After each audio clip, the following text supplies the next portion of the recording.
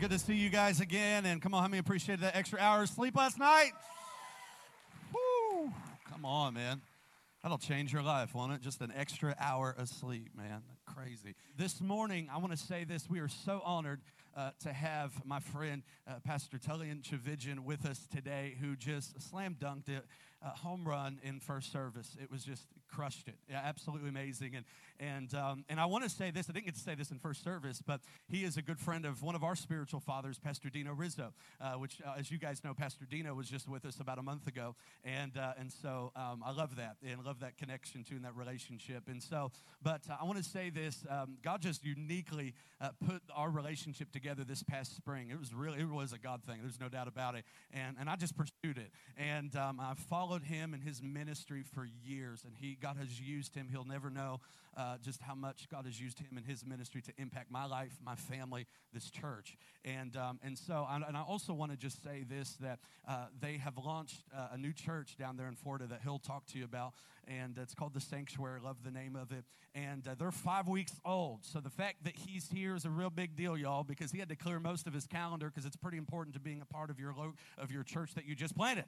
All right? So we know that feeling. So his wife, Stacy, is preaching down there today. But we're so thankful that you kept us on the books for sure to come and be with us here in Fort Wayne. And by the way, he's redeeming the Graham name. Some of y'all may not know. You may know that he's the grandson of Billy Graham. But some of you guys may not know this. This is the first story I ever heard coming to Fort Wayne. And I told him when he got off the plane yesterday, I said, do you realize that your grandfather interviewed for a pastoral job here in this city and they rejected him? Yeah, can you believe that? I know.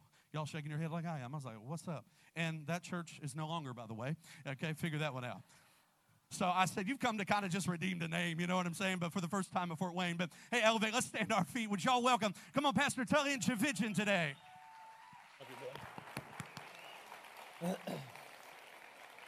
Thank you. Thank you. You can be seated.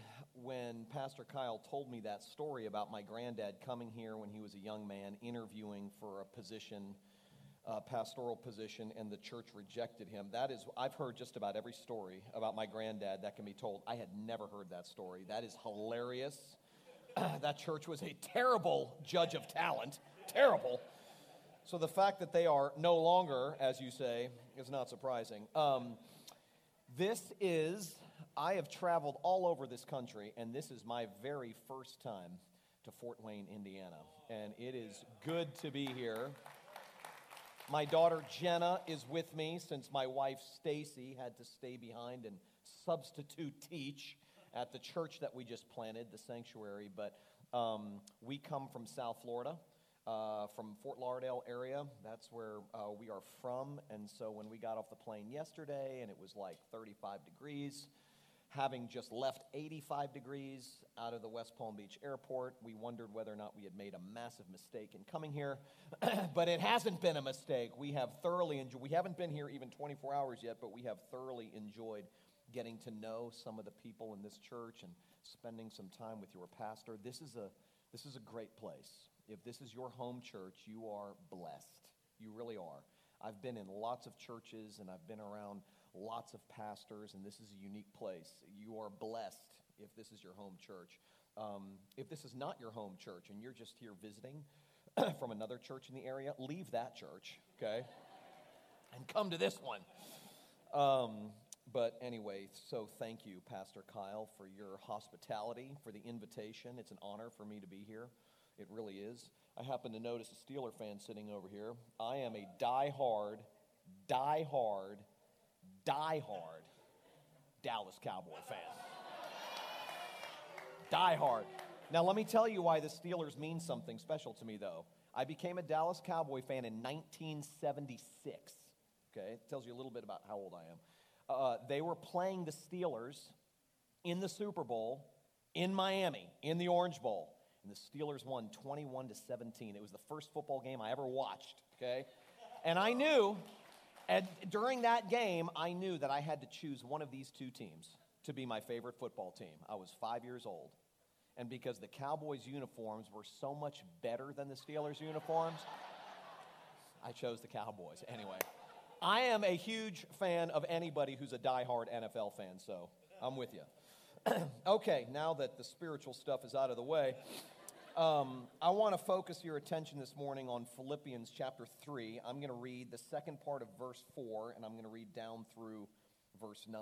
Philippians chapter 3, verse 4 down through verse 9. This is that place in the Bible where the Apostle Paul gives his very impressive religious resume. Tells us all of his own religious accomplishments, and then he says something about those accomplishments that's quite stunning. Beginning in verse 4, if anyone else thinks he has reason for confidence in the flesh, I have more. Circumcised on the 8th day, of the people of Israel, of the tribe of Benjamin, a Hebrew of Hebrews, as to the law, a Pharisee, as to zeal, a persecutor of the church, as to righteousness under the law, blameless. But whatever gain I had, I counted as loss for the sake of Christ. Indeed, I count everything as loss because of the surpassing worth of knowing Christ Jesus my Lord.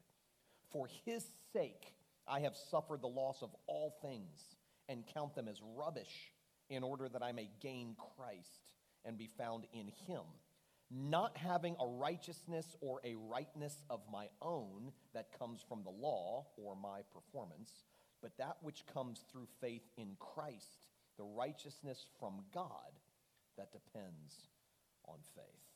Let's pray together. God, with one voice, together we pray, come thou fount of every blessing.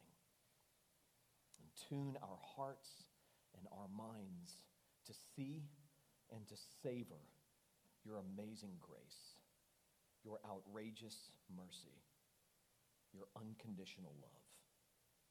God, we know that because you are in charge of all things and in control of all things, that nobody's here by accident. Every single one of us is here by divine appointment. And that means that you have something very specific to say to each and every one of us. So I pray that you would say it this morning, that you would say it loudly, that you would say it clearly, that you would say it compellingly, that you would overpower our unbelief and our doubt and meet us right where we are. Give us ears to hear and minds that understand and hearts that receive your truth, which alone can set us free. We pray that you would fix our eyes on Jesus, the author and perfecter of our faith, and it's in his name that we pray. Amen. One of my favorite Muhammad Ali stories is a story about Muhammad Ali flying somewhere, and the pilot at some point in the flight comes over the loudspeaker and says, we're getting ready to experience some turbulence. All passengers need to please fasten their seatbelts. And so the flight attendants were walking up and down the aisle, checking on all the passengers to see if they had fastened their seatbelts. And a flight attendant noticed that Ali had not fastened his seatbelt. So she said to him, sir, would you please fasten your seatbelt? And he said back to her in typical Muhammad Ali fashion, Superman don't need no seatbelt. And she looked at him and said, Superman don't need no airplane either. Please fasten your seatbelt. One of the things that life teaches us, if it teaches us anything at all, is that none of us are Superman.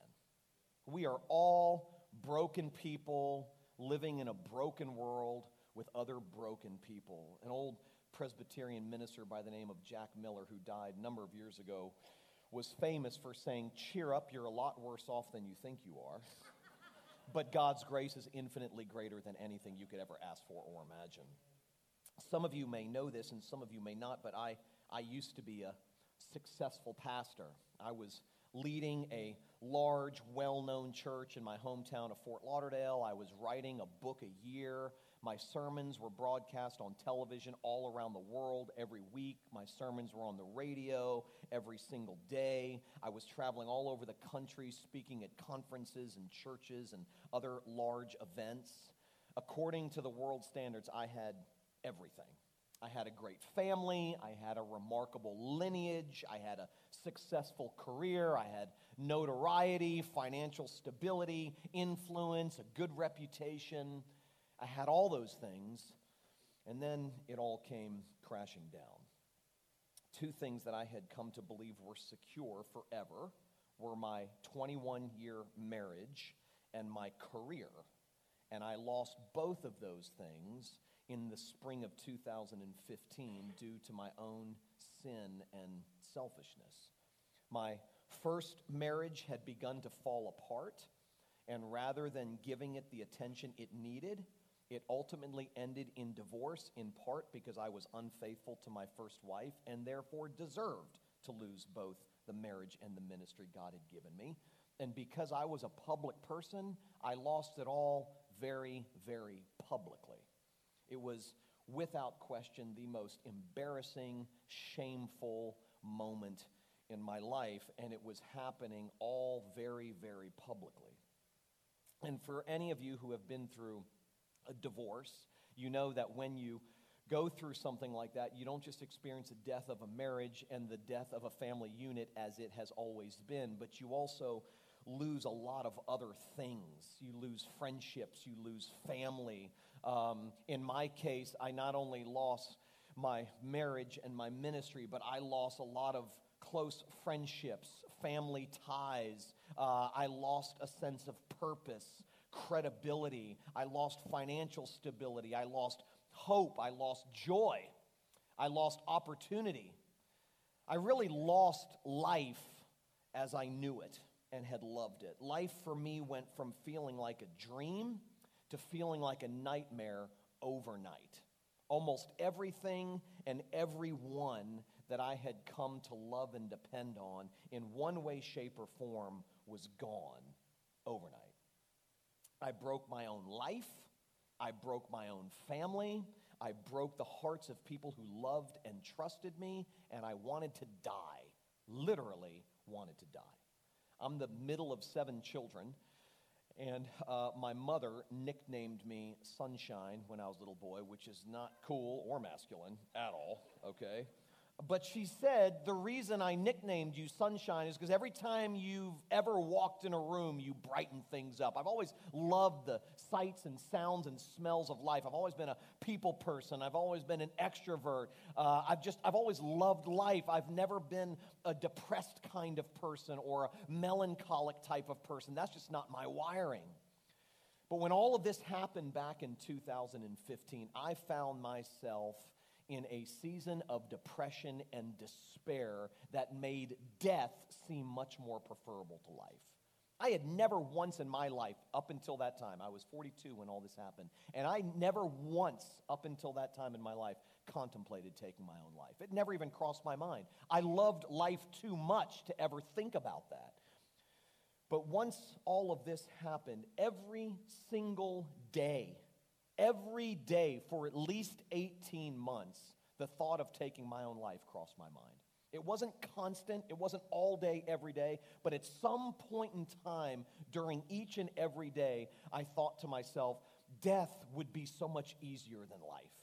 All of the despair and the hopelessness. I was convinced that my best years were behind me, that I would never be happy again, that I would never experience the joy that I had previously experienced. I had made a mess of my life. I had hurt people that I loved. I could barely deal with the guilt and the shame and the regret and the loss of it all. I was convinced at 42 my life was over. And if it was over functionally, maybe it should just simply end physically as well. Well, I have had a lot of time and a lot of help from other people to process everything that happened, everything that led up to my crash and burn and the aftermath of my crash and burn. God has done a remarkable, redeeming, reconciling, restoring work, but it's been a hard, hard road, and it has taken a tremendous amount of time and effort from a lot of different people to come to my side and to nurse me back to health in many ways. But through these people and through my own reflections, I've come to think about that season in my life and how I got to that point and the way I responded to that season in my life. And one of the things that I've learned and come to a deeper understanding of in the last few years is that we typically don't know how deeply we depend on things to make life worth living until those things are gone. You just don't really know how much you depend on certain things or certain people to make you feel like you matter, to make life worth living until those things or those people are gone. I didn't realize it at the time, but my value, my security, my deepest sense of who I was, my identity, was anchored to things like my success, my reputation, my position, my friends, my ability to lead, the praise that I received, the opportunities that I had, and so on and so forth. And because of this, because my identity was so directly attached to those things, when those things were gone, I didn't just suffer grief and pain and shame and regret. I began suffering a severe identity crisis. I was 42 years old, but I felt like a 15-year-old boy looking under every rock and behind every tree for meaning and purpose. I was trying to find myself all over again. I was 42 and my life had been going in this direction, and then very abruptly it started heading in this direction, and I had no clue who I was anymore, which if you've been through anything like that before, you know how scary it can be to feel so radically uncomfortable in your own skin. I used to love people, now I was scared of people. I used to love being with people, and now I didn't want to be with anybody. I didn't know who I was. I didn't know what my life was going to look like. I didn't know what tomorrow was going to have for me. I didn't know. I loved so much about my previous life, and I knew there was no going back. I was living in tremendous despair, facing depression, suicidal thoughts, anxiety, so many things that I had never faced before. Because without these things and without these people that I had depended on to make me feel valuable and important, I no longer knew who I was. I felt dead, therefore I might as well be dead. Well, when I was at my worst and ready to throw in the towel, wave the flag and throw in the towel, one of the people who God brought into my life, he had brought this person into my life before I crashed and burned, but brought this person into my life in a fresh way after I crashed and burned. His name is Paul Zoll. Sounds like a Dr. Seuss character, but he is an amazing, amazing man. He's in his late 60s. He's a retired Episcopalian priest, and he's like Yoda to me, okay? He is incredibly bright, incredibly experienced. He's not just a great pastor and a great preacher and a great theologian, but he's also a great therapist. He just understands the messiness of the human condition at such a deep level that he was able to help me in ways that no one else could. I was telling Pastor Kyle this last night at dinner. When you are at the top and you have so much to offer, it's impossible to know who your true friends are. Impossible. But when you're at the bottom, and the only thing you have to offer is liability and leprosy to people, you discover pretty fast who your true friends are. And Paul Zoll was one of those friends. He was one of those people who walked me through the valley of the shadow of death over and over and over again. And in so many ways, I can say honestly, I would not be here today if it wasn't for him. But when I was at my worst and really ready to throw in the towel, I texted Paul and I said, I'm done. This was about a year and a half afterwards. I said, I'm done. Like, I live without hope every single day of my life. I live without the hope that things will get better every single day of my life, and I just can't take it anymore. And he took about 2 hours to respond, which was uncharacteristic of him. He would normally respond very quickly, especially in light of a text like that. He would respond very quickly. He took about 2 hours to respond, and later I found out that the reason he took so long to respond is because he spent those 2 hours praying about how specifically to respond. And when he finally did respond, he said something to me that began to turn the trajectory of my entire life. God used these words to begin shining some light into my darkness. Paul said this: the purpose behind the suffering you are going through is to push you into a new freedom from false definitions of who you are. Now, I had to read that 2 or 3 times when he first said it because it was profound. The purpose, he said, behind the suffering you are going through is to push you into a new freedom from false definitions of who you are. He understood me well enough to know that part of my despair, part at least of my depression, was me locating my identity, my worth, my value, my significance in all of these things that could be so easily lost or taken away. And he said, because you located your identity in those things, part of the reason that you're going through the suffering that you're going through is God stripping you of those false dependencies into a new freedom from false definitions of who you are. Because you may be a dad, and you may be a mom, and you may be a father, or you may be a mother, you may be a business owner, you may be a pastor, you may be whatever it is. Those may be your roles, but that's not your identity. And so often when we confuse role and identity, when our roles change, we undergo a massive identity crisis. So I see this all the time with men, for instance, when they retire. For so long, they have located their identity in the work that they do, and when their role changes and they're no longer in that role, they find themselves in their late 60s, early 70s, and many of them have come to me and said this: I don't know who I am anymore. Or typically this happens with mothers when their kids grow up and move out.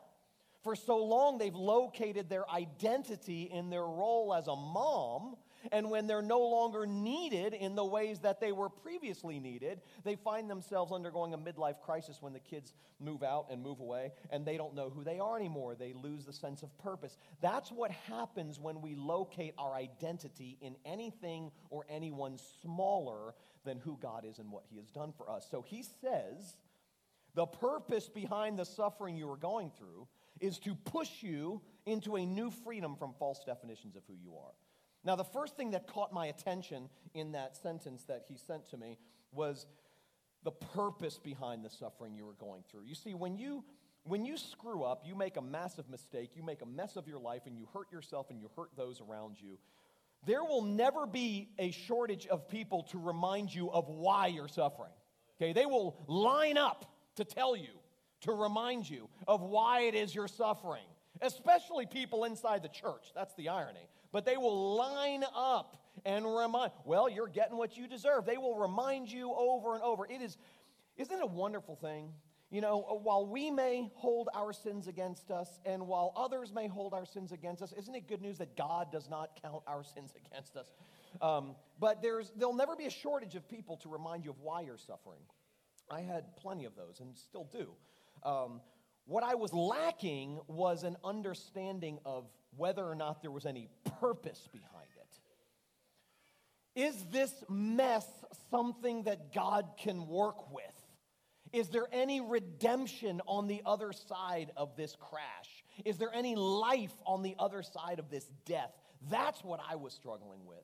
And so when he said there is purpose behind the suffering you're going through, there's purpose to it. It's not just consequences of bad decisions. There's purpose. God's doing something in it. He's doing something for you, and what He's doing for you is what He's promised He will always do for all of us, and that is to set us free, oftentimes from ourselves and from those things that we have depended on that are smaller than Him, to invest our lives with meaning and value and purpose and significance and security and all of those things. God is on a mission to set us free.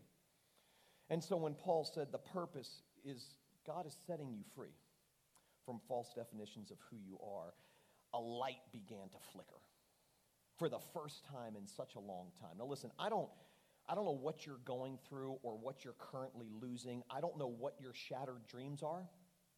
I know you have them because you're human. I don't know what you've suffered or what you're guilty of doing. I don't know your deepest fears. I don't know your insecurities. I don't know your secrets. And I don't know your shame. As I said at the beginning, I know that we are all fallen, broken people living in a fallen, broken world with other fallen, broken people. And that means that pain is real, life is hard, consequences are difficult. I know that life is hard for all of us in a variety of different ways, externally, internally, whatever the case may be. And I don't know what the hardness of your life looks like. But what I do know is this: who you are, no matter who you are, who you are, who you truly are, who you ultimately are, has nothing to do with you. How much you can accomplish, or who you can become, or what you've done or failed to do, or how smart you are, or what other people think of you, or your behavior, good or bad, your strengths, your weaknesses, your family background, your education, how your kids turn out, the way you look, and so on and so forth. Your identity, who you truly are, is ultimately anchored in Jesus' accomplishment, not yours. His strength, not yours. His performance, not yours. His victory, not yours. In other words, you are not what you do. You are what Jesus has done for you. That is your identity. Your roles may change, your situation in life may change, your friendships may change out from time to time. Things are fluid and changing all the time in your life, but there is one thing that does not change, and that is who you truly are based on what God has done for you. Now, that's something that is so important to understand, because everywhere in the world and a lot of places in the church, you're being constantly told you are what you do. You are a self-defined person. I read something the other day from a pastor, and he said something like, it's not your pain that defines you, it's how you handle your pain that defines you. And I was like, no, it's not true. Neither your pain nor how you handle your pain defines you. God defines you. And God's work on your behalf is what defines you. That's who you truly, truly are. So, the foundation of Christianity is not our transformation or our self-authentication, okay? That is not the foundation of Christianity. The foundation of Christianity is Christ's substitution, not our transformation. And that's good news, because if God's love and acceptance of me is based on my transformation, I'm in trouble, okay? If God's love for me is based on my performance, how I'm doing, if His love for me increases when I'm being good, whatever that means, in God's economy, good means perfect, by the way, okay? So God accepts us based on Christ's perfection, not our progress. Keep that in mind. Just a side note, okay? So if it's not based on the work of another, we're all screwed. We may all admit that we have fallen short of God's glory, but that doesn't stop us from comparing distances, okay? We do that all the time. And we're constantly measuring ourselves based on the person sitting next to us, or the person across the room, or the bad person that we hear about. But God doesn't measure us like that. There is perfection and there is failure. And since none of us are perfect and all of us have fallen short of God's glory, we need a substitute to come and do for us and be for us what we could not do for ourselves and do for ourselves. And so that is good news, because if God's love for me and God's acceptance of me was based on anything I do, I'd be in trouble. So, for instance, I'm not the Christian that I ought to be. Neither are you, by the way. Okay, don't think you're better than me. Nor am I the father or the friend or the husband that I should be. For instance, I wish I could say I do everything for God's glory. I wish I could say that. And I'm sure you do too. I can't, and neither can you. What I can say is that Jesus' blood covers all of my efforts to glorify myself. Okay, I wish that I could say truly and honestly that Jesus fully satisfies me. I can't, and neither can you. What I can say is that Jesus fully satisfied God for me. That's the gospel. That's the good news that sets us free and alleviates our pressure. I wish that I could say I surrender all to Jesus. I can't. Neither can you if you're being honest. But what we can say is that Jesus surrendered all for me. Substitution is the heartbeat of Christianity. It's what makes this whole thing go, and it's what gives us life. Most people assume that Christianity is good advice for good people rather than good news for bad people. But the fact is that God loves bad people because bad people are all that there are, okay?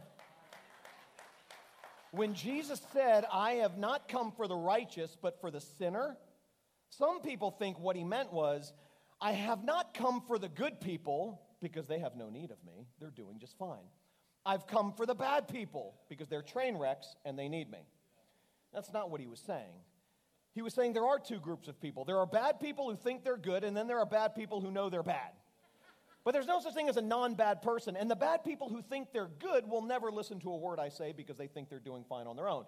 But the bad people who know that they're bad, they will hear my voice because they have come face to face with their own desperation and need.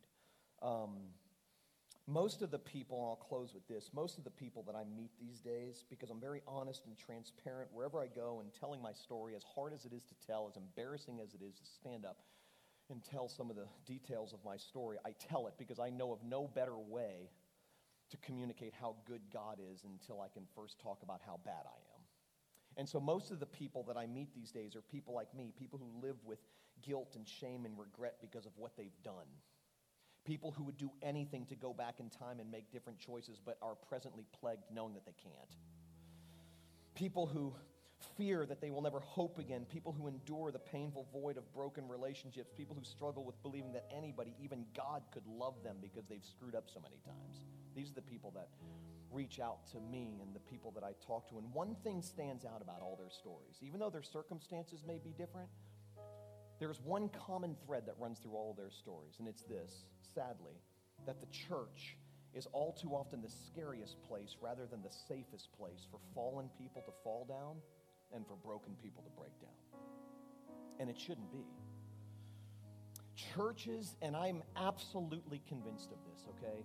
Churches that will thrive in any meaningful way going forward will not be castles of purity where only the morally fit feel comfortable, but rather basements of grace where broken sinners are embraced and forgiven, places where sin does not shock and grace still amazes. Those will be the only churches that will make any meaningful difference going forward. God is not, trust me, God is not looking for another photoshopped church with another photoshopped pastor. People see right through Christians who deny the reality of their own struggle and who see themselves as examples of morality rather than trophies of grace. People see right through that stuff.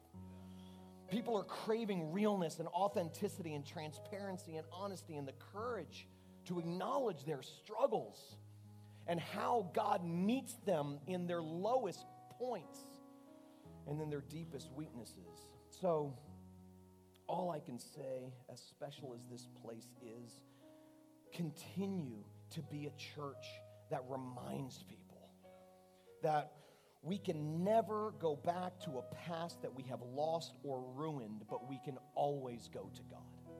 A God who promises to love and use weak people who fail because there aren't any other kinds of people. Be a voice crying out in the wilderness of human struggle and need. Be a church that reminds people constantly that there is a fountain filled with blood drawn from Emmanuel's veins, and sinners plunged beneath that flood lose all their guilty stains.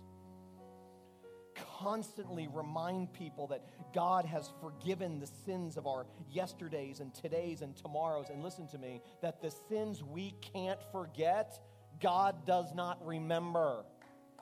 That's what Hebrews 8:12 makes very clear. I will remember their sins no more. Continue to be a church that reminds people over and over that, well, may the accuser roar of sins that I have done. I know them well and thousands more. My God, he knoweth none. Well, may the accuser roar of sins that I have done. I know them well and thousands more. My God, he knoweth none. Why? Because I picked myself up on my bootstraps and cleaned myself up? No. Because of the imputed righteousness of Jesus that has been given to us for free. That we are locked in a cage of righteousness. We are clothed in an irremovable suit of forgiveness because of the work of another. What he has done defines you. Continue to be a church that reminds people that God will never stop pursuing us, no matter how far or fast we run. Remind people of the seemingly too good to be true nature of grace that inseparably connects us to the God of repeat offenders. Continue to be a church that reminds guilty people that it is finished. And that he does not count your sins against you because he counted your sins against Christ. And now you live your life under a banner that reads, "It is finished." Nothing can separate you from God's love, Paul says in Romans 8, because God's love for you is in no way, shape, or form dependent on you. It is dependent on his work for you. Let's pray together. God, I pray that you would massage this counterintuitive message down deep into our bones and use it to set us free. Liberate us from the performance treadmill that we spend so much of our lives on. And remind us that you offer rest to the weary and heavy laden. You did not say that if we come to you, you will give us a to-do list. You said if we come to you, you will give us rest. A rest from all of our striving, from all of our self-salvation projects. So help us to believe your promise. And we pray these things in Christ's name. Amen.